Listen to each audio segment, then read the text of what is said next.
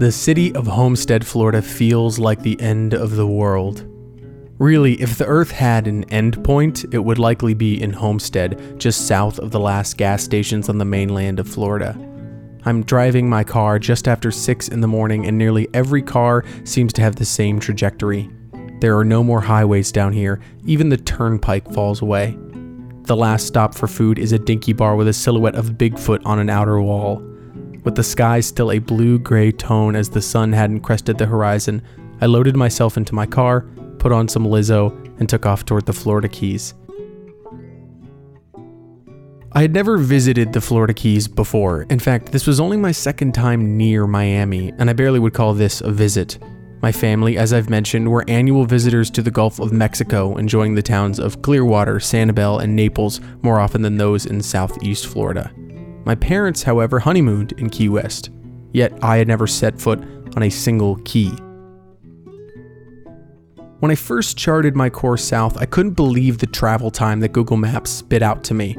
I knew Miami was a good 4-hour drive from Orlando, but Key West was another 2.5 hours. How could that be? Wasn't Key West right next to Miami? No, in fact, it is not. Pardon my ignorance on the topic, but I never fully realized how far out into the ocean the state extended, nor how difficult it was to grasp. Because, like I said, Homestead feels like the end of the world, like nothing should or even could exist beyond this point. As I pushed south and found myself surrounded on all sides by high fences and wetlands beyond, I thought this might be my view the entire time. Beautiful wilderness as far as the eye could see. I had been in the Everglades several times now, surrounded by muck and water and mangroves and bugs, but this was really out there, really far beyond what I was prepared for. I would obviously be driving over 2 hours through flat, glistening ecosystems and stunning oceanic vistas. This presumption was immediately proven wrong when I hit Key Largo and discovered banks, motels, and fast food restaurants. Across the water, beyond the Everglades, there was just more humanity. I drove on and on, passing beautiful hotels, unusual landmarks, stunning views. There was a memorial for the hundreds of veterans who died in 1935 when a hurricane struck the Keys and devastated the state. The same hurricane would effectively decimate crucial parts of Henry Flagler's railroad across the sea. The memorial was marble and quiet, and far too important to be just sat on the side of the road and easy to ignore. Across another island, there was a key that was entirely covered by a private subdivision with massive homes covering every inch. One island, called Big Pine Island, had warning signs for deer. Driving over the speed limit is a strictly enforced violation, as there aren't believed to be many of these little deer at all. They are famously small in stature and in population, and the people of Big Pine would like to keep them safe. A sign denoting No Name Key called my curiosity, and a brief detour led me down a mud-soaked road to an isolated island with just over 40 homes on the whole spot of land. Fishers lined the bridges with pelicans every few feet, and as I returned to the main road, I came to a screeching halt. I was enjoying the clear blue sky above me when a key deer darted in front of my path. It was impossibly small, just about 2 feet in height, with fresh fuzz-covered antlers sprouting from its little head. It stopped and stared at me from the side of the road. I stared back, lucky to have avoided a calamity. The deer watched, and I drove on. As I traveled, I was met by the telltale signs of Flagler's Railroad.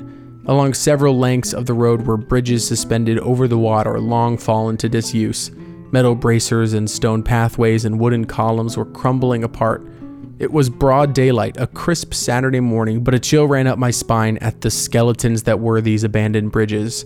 It was like a ghost watching you, wondering if you were grateful, appreciative, thankful for the work.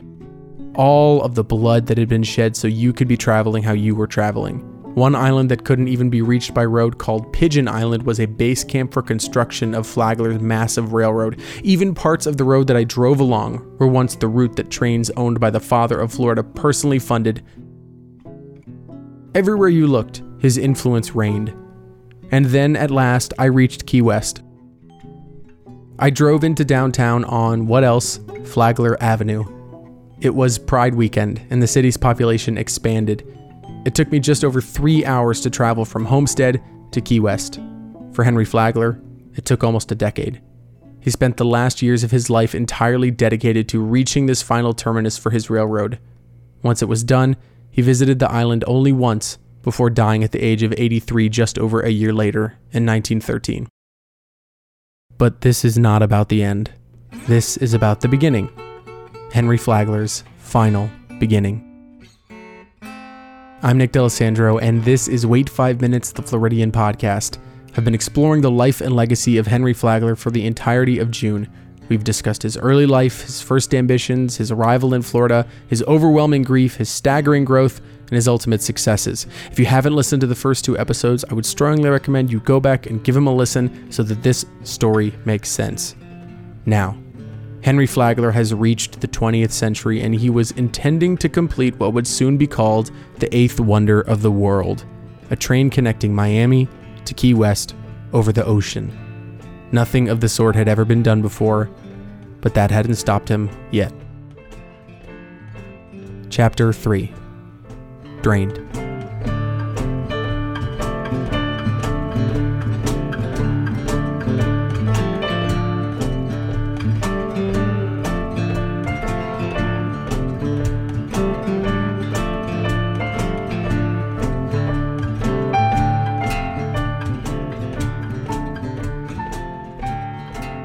About 1,000 miles south of Key West is the country of Panama, which, at the turn of the century, was still part of Colombia, their eastern neighbor. However, in 1903, the country had staged a revolution, backed by an alliance of foreign countries, including America. The large industrial countries around the world were desperate for an easier connection between the Atlantic and Pacific Oceans. At the time, you would have to head all the way south, around South America, in order to reach one ocean from the other. Panama's location, however, had a strip of land thin enough to be excavated and have water flooded in, with a man-made canal connecting the oceans. Colombia did not like this plan and refused the treaty that had allowed construction to begin. President Teddy Roosevelt did not take no for an answer. He approved the rebellion in Panama, halted train movements in the area, and sent a warship to the coastline. The rebellion lasted for a few days in November of 1903, but the deal was done. Panama was their own country, and America took advantage of their change. The canal's construction would begin shortly. Back in Florida, the availability of ports close to the canal was sparse. Most would have to travel all the way around the state of Florida and then make a move around Cuba in order to properly set off toward Panama. The Gulf of Mexico was wide enough to make the coastal cities up there unviable. America needed a port that could get from the country to their new canal, and they needed it in about a decade. The canal would take some time, but systems needed to be in place by then. Luckily, America had a dot, way out in the ocean, but technically a part of the state. Just about 7 square miles total, 130 or so miles from Miami, Key West is the last populated spot in a string of dozens of small islands extending along a coral ridge south of the state. Today, there is one major road that runs from Homestead to Key West, US Highway 1. Back at the turn of the century, the only way to get to this little island was by boat. That, however, did not mean that the key was unpopulated.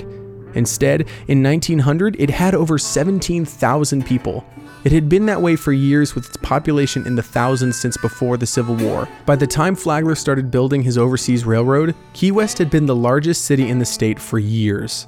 Somehow, past the ocean streams and the coral ridge, humanity was blossoming in a spot isolated from most anywhere else. There had been 2 newspapers running on the island since the 1830s. Salvaging wrecked ships was an easy way to turn a buck.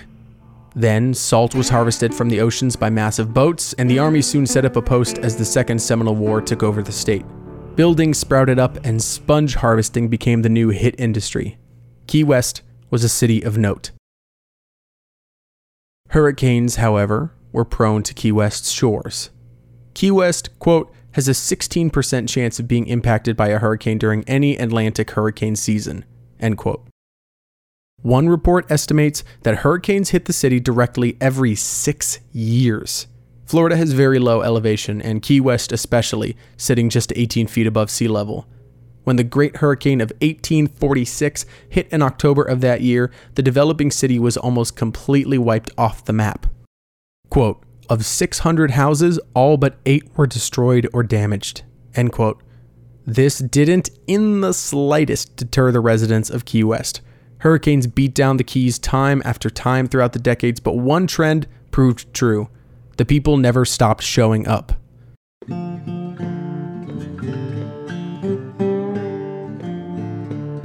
Back in 2019, I parked a few minutes from the southernmost point of the United States, rented a bike, and found myself pedaling the streets along with hundreds of others. Roosters barreled from side streets, shocking me off my path. They've been here for over a century, the descendants of chickens released in the last few decades. They cluck along, sitting on rooftops, crossing streets, hanging out under cafes, and, of course, screaming. The soundscape of Key West is unlike anywhere else. I zipped west toward Fort Zachary Taylor State Park. Every state park calls my name. This one in particular was a unique combination of a historical site and an ecological wonder. By the time my bike pulled up to the beach, I was sweating through my shirt. Florida is hot, but Key West is hot. The beach was crowded with people, as well as, to my surprise, iguanas. An invasive species that has been burgeoning since the 1960s, the green iguanas are the squirrels of South Florida. They climb trees, mull through dead leaves, scavenge for grubs, and scramble along the hot concrete. I've seen these iguanas before, but never in numbers quite like this.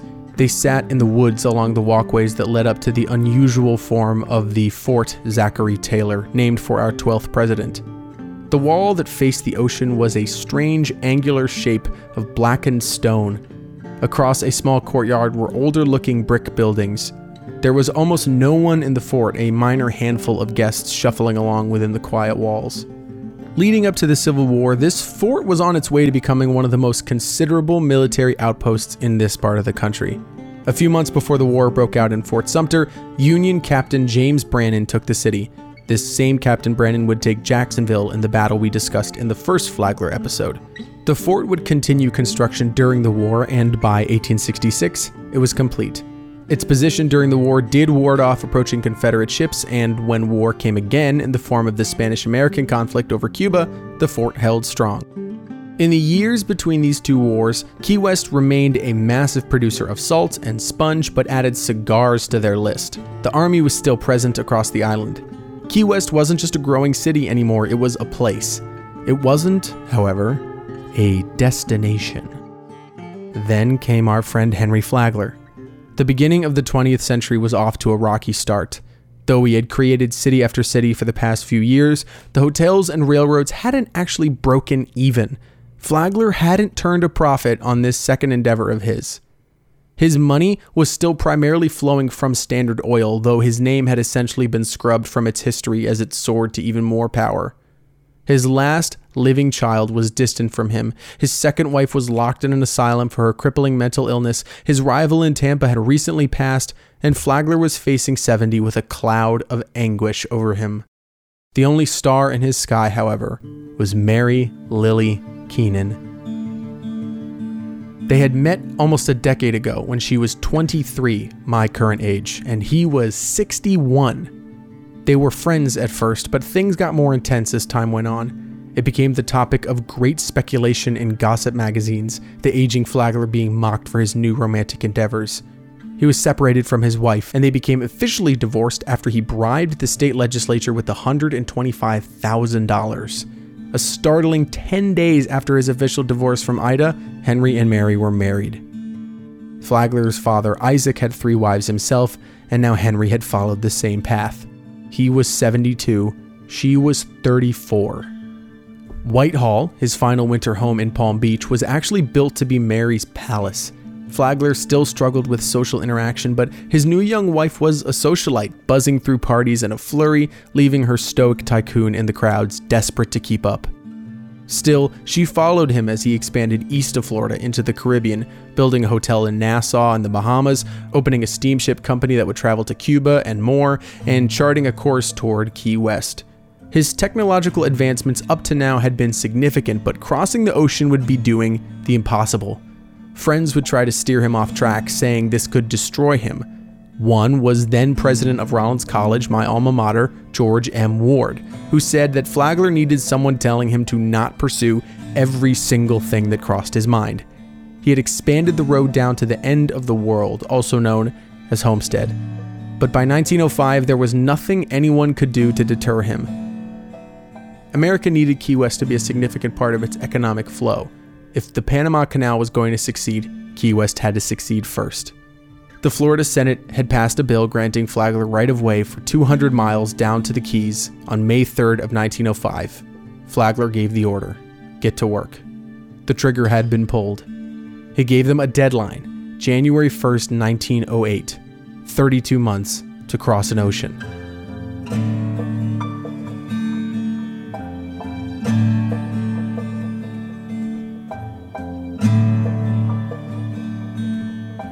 The first stop was Key Largo. There wasn't much ocean between Homestead and that first key, but there was a sea of grass, marsh, and sawgrass as far as the eye could see. This site kept most white men out of the Florida wilderness, and when a party went out in search of a clear path, they only survived thanks to friendly members of the Miccosukee tribe. Eventually, huge dredging machines started carving canals for the water to flow out of the path and leaving exposed land open to be built upon. Labor camps started springing up, and as Flagler required more and more labor, their treatment was put under national scrutiny. Though Flagler was popular along Florida's east coast, he was still considered a robber baron nationally, the type of man who will screw over anyone in order to further his empire. This isn't false, though it's a bit extreme. Flagler was, however, using hiring agencies to provide men for his railroad. These agencies would target marginalized populations like the homeless or migrants, promised them high wages and a great job down in Florida, and then shipped them to a swamp and paid them $1. When they would make a break for it, they would be captured, brought back, and had their pay removed. They were basically prison laborers. Flagler himself obviously wasn't running the camps personally, but these were his men running these miserable conditions, and Flagler's response didn't help. Rather than taking action against his employees who were running the camps in this way, he blamed the American government for the whole drama. Flagler, of course, wanted his workers treated well, but when it all fell apart, his anger was with the perception and not with the reality. By fall of 1906, the workers had made it about 40 or so miles, with work camps scattered across Key Largo, Islamorada, and Long Key. Hurricane season had been quiet, but the workers still had rudimentary understanding of pressures. If a hurricane was coming, they'd know, but only right before it made landfall. Such was the case on the morning of October 17, 1906, when wind whipped across the Keys, blackening the sky and sending workers careening. Water flooded over the shores and destroyed structures all along the work camps. A houseboat where over 100 men were living was ripped to shreds and slammed against a reef. Days passed after the storm as larger ships plucked survivors from the ocean. When all the estimates had been made, the official death toll of railroad workers was 125, but the records may be inconsistent. One report lists the deaths at over 200. The man who was running the project, Joseph Meredith, believed in forward momentum. He wanted to keep going. Flagler, who had not visited the project in some time, agreed. Despite losing a stunning 5% of their workforce and about 16 miles of track to a random act of nature, this railroad would be built. It took nearly a year for the construction to pick back up. During that time, public view of the Flagler Railroad became that of extreme criticism. The company had been indicted for their labor charges in March of 1907, and now Flagler was forced to defend his project. It reached its peak in December of that year when Henry was hospitalized due to a minor liver issue. He was 77 after all. Speculative reporters in the state claimed that the man was close to dying and that his final project would remain incomplete. In reality, 2,500 men were back at work, and the federal indictment was dropped due to shady witness testimonies. Trees were falling left and right, and island limestone was being dug apart in order to create more solid bases and clearer paths. Low-lying bridges had crossed the Atlantic Canal slowly but surely. The 2.5-year deadline Flagler had given was approaching quickly, but the railroad was only about 2/3 of the way through. The expanses of water were just getting larger now, and Flagler's men didn't need to just skip from key to key. Now they had gaps between islands that were miles long and would require a level of construction they had yet to face. Tracks had been built across several islands further south already, but a bridge between Long Key and Vacca Key posed a new threat.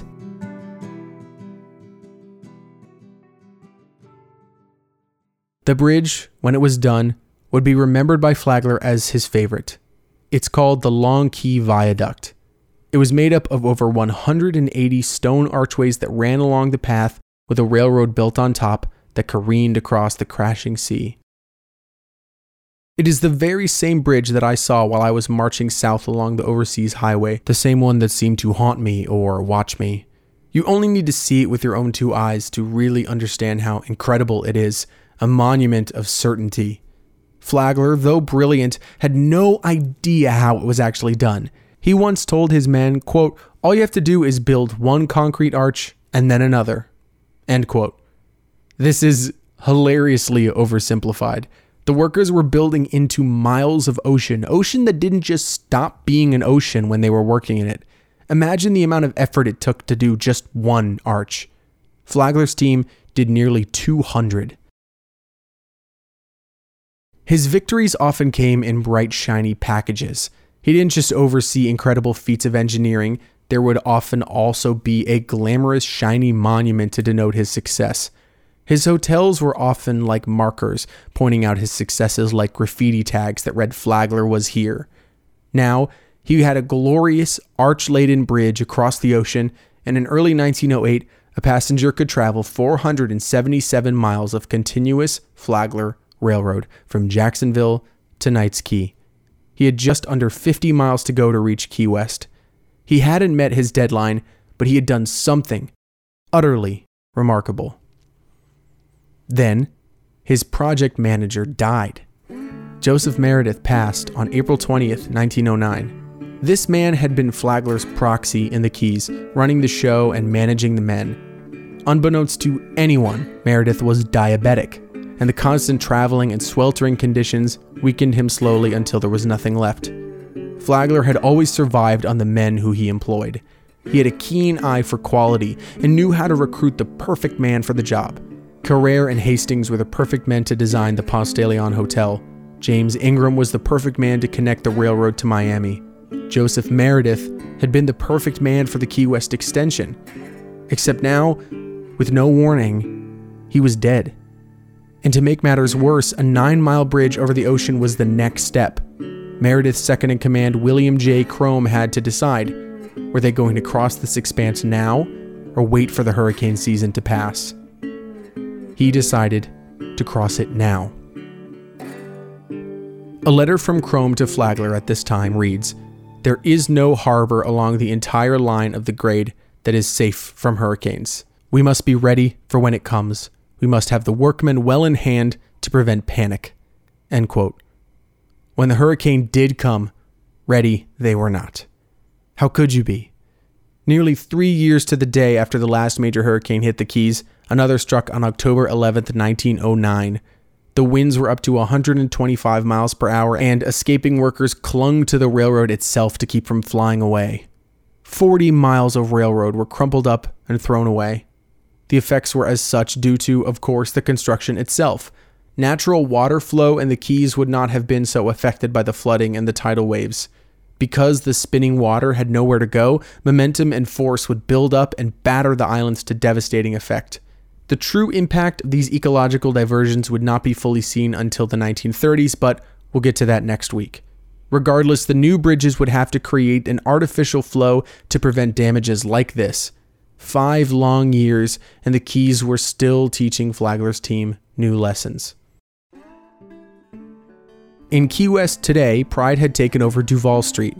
Booths sold merchandise, visitors wore vibrant colors, driving music wafted from open bars, and the whole city was alive. Key West is already a brilliant, shiny island, but Pride had made Duval even more dazzling. As my bike took me north away from Pride, I passed more and more visitors in rainbow and glitter, ready to celebrate.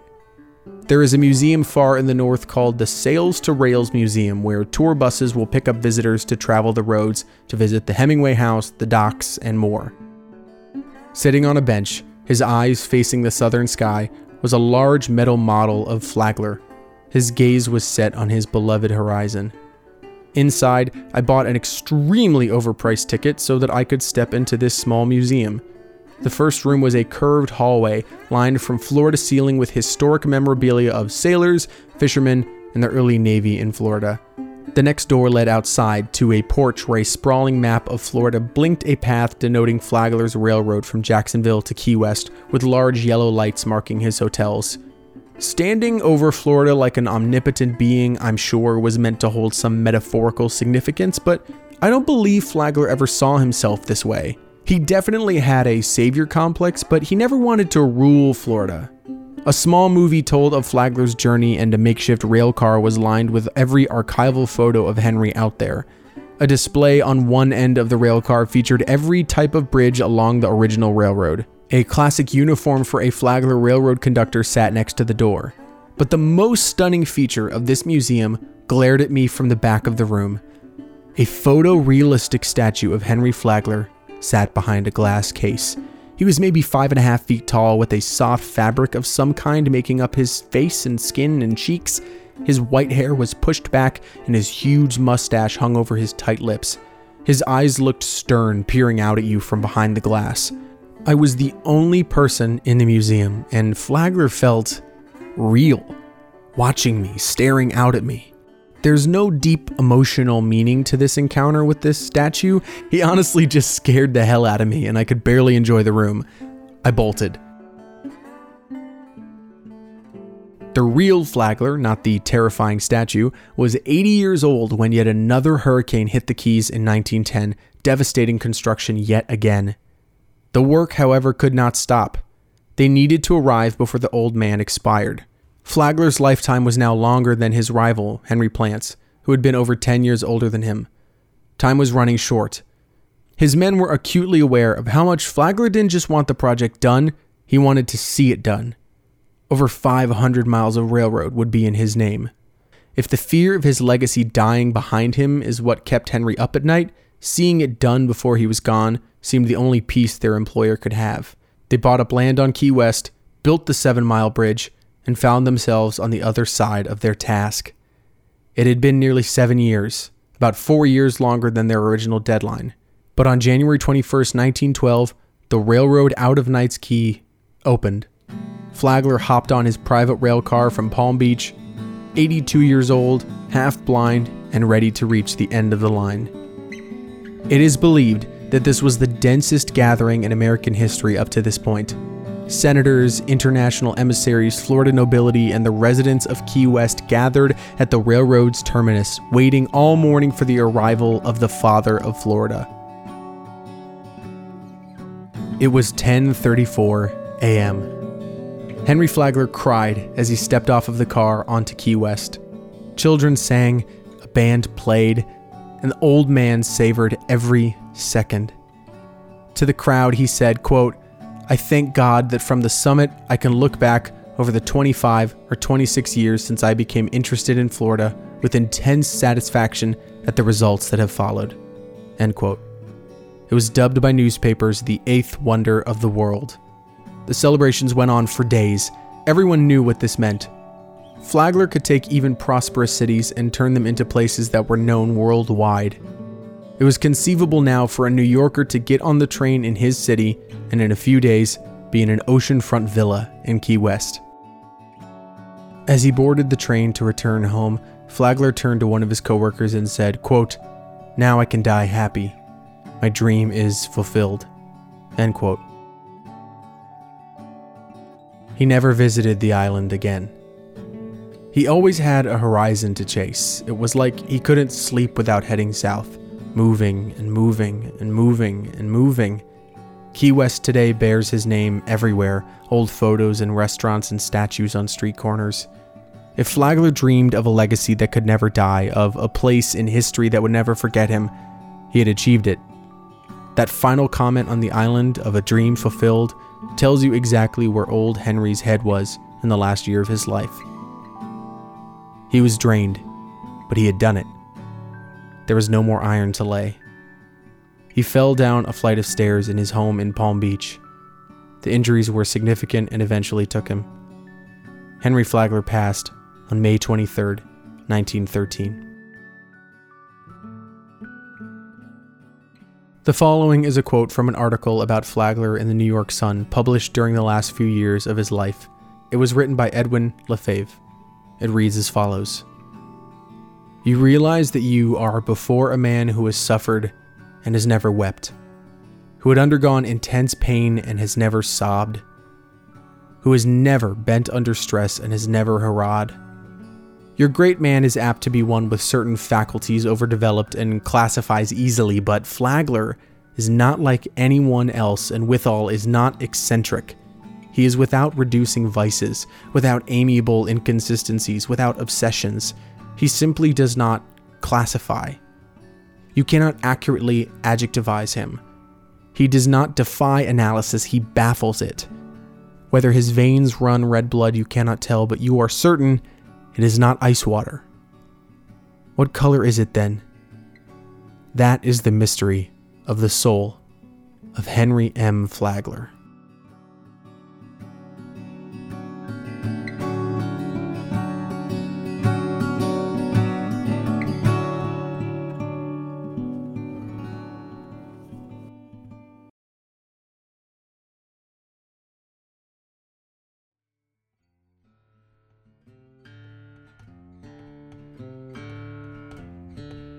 Thank you so much for listening to Chapter 3 in this 4-part series about the incredible life of the father of Florida. Be sure to share this episode with a friend or anyone else who you think will enjoy a good story. I think this is a pretty good story. It's also a really good road trip podcast, I've learned. Please consider leaving a rating or a review below. It is the best way for new listeners to find a little show like this one. You can follow the show and see updates as they come at WFM Pod on Twitter, Instagram, and Facebook. You can send me an email at wait5minutespodcast@gmail.com. I look forward to hearing from you. I'm looking for new topics as I prepare for year 2, and I would love to hear what you want to hear. All of the music used in this episode is from Lobo Loco. The Flagler theme song is Echo's Boogie Dance Hall by Lobo Loco. The primary resource for this episode was Last Train to Paradise by Les Standiford. You can find links to the other resources in the description below.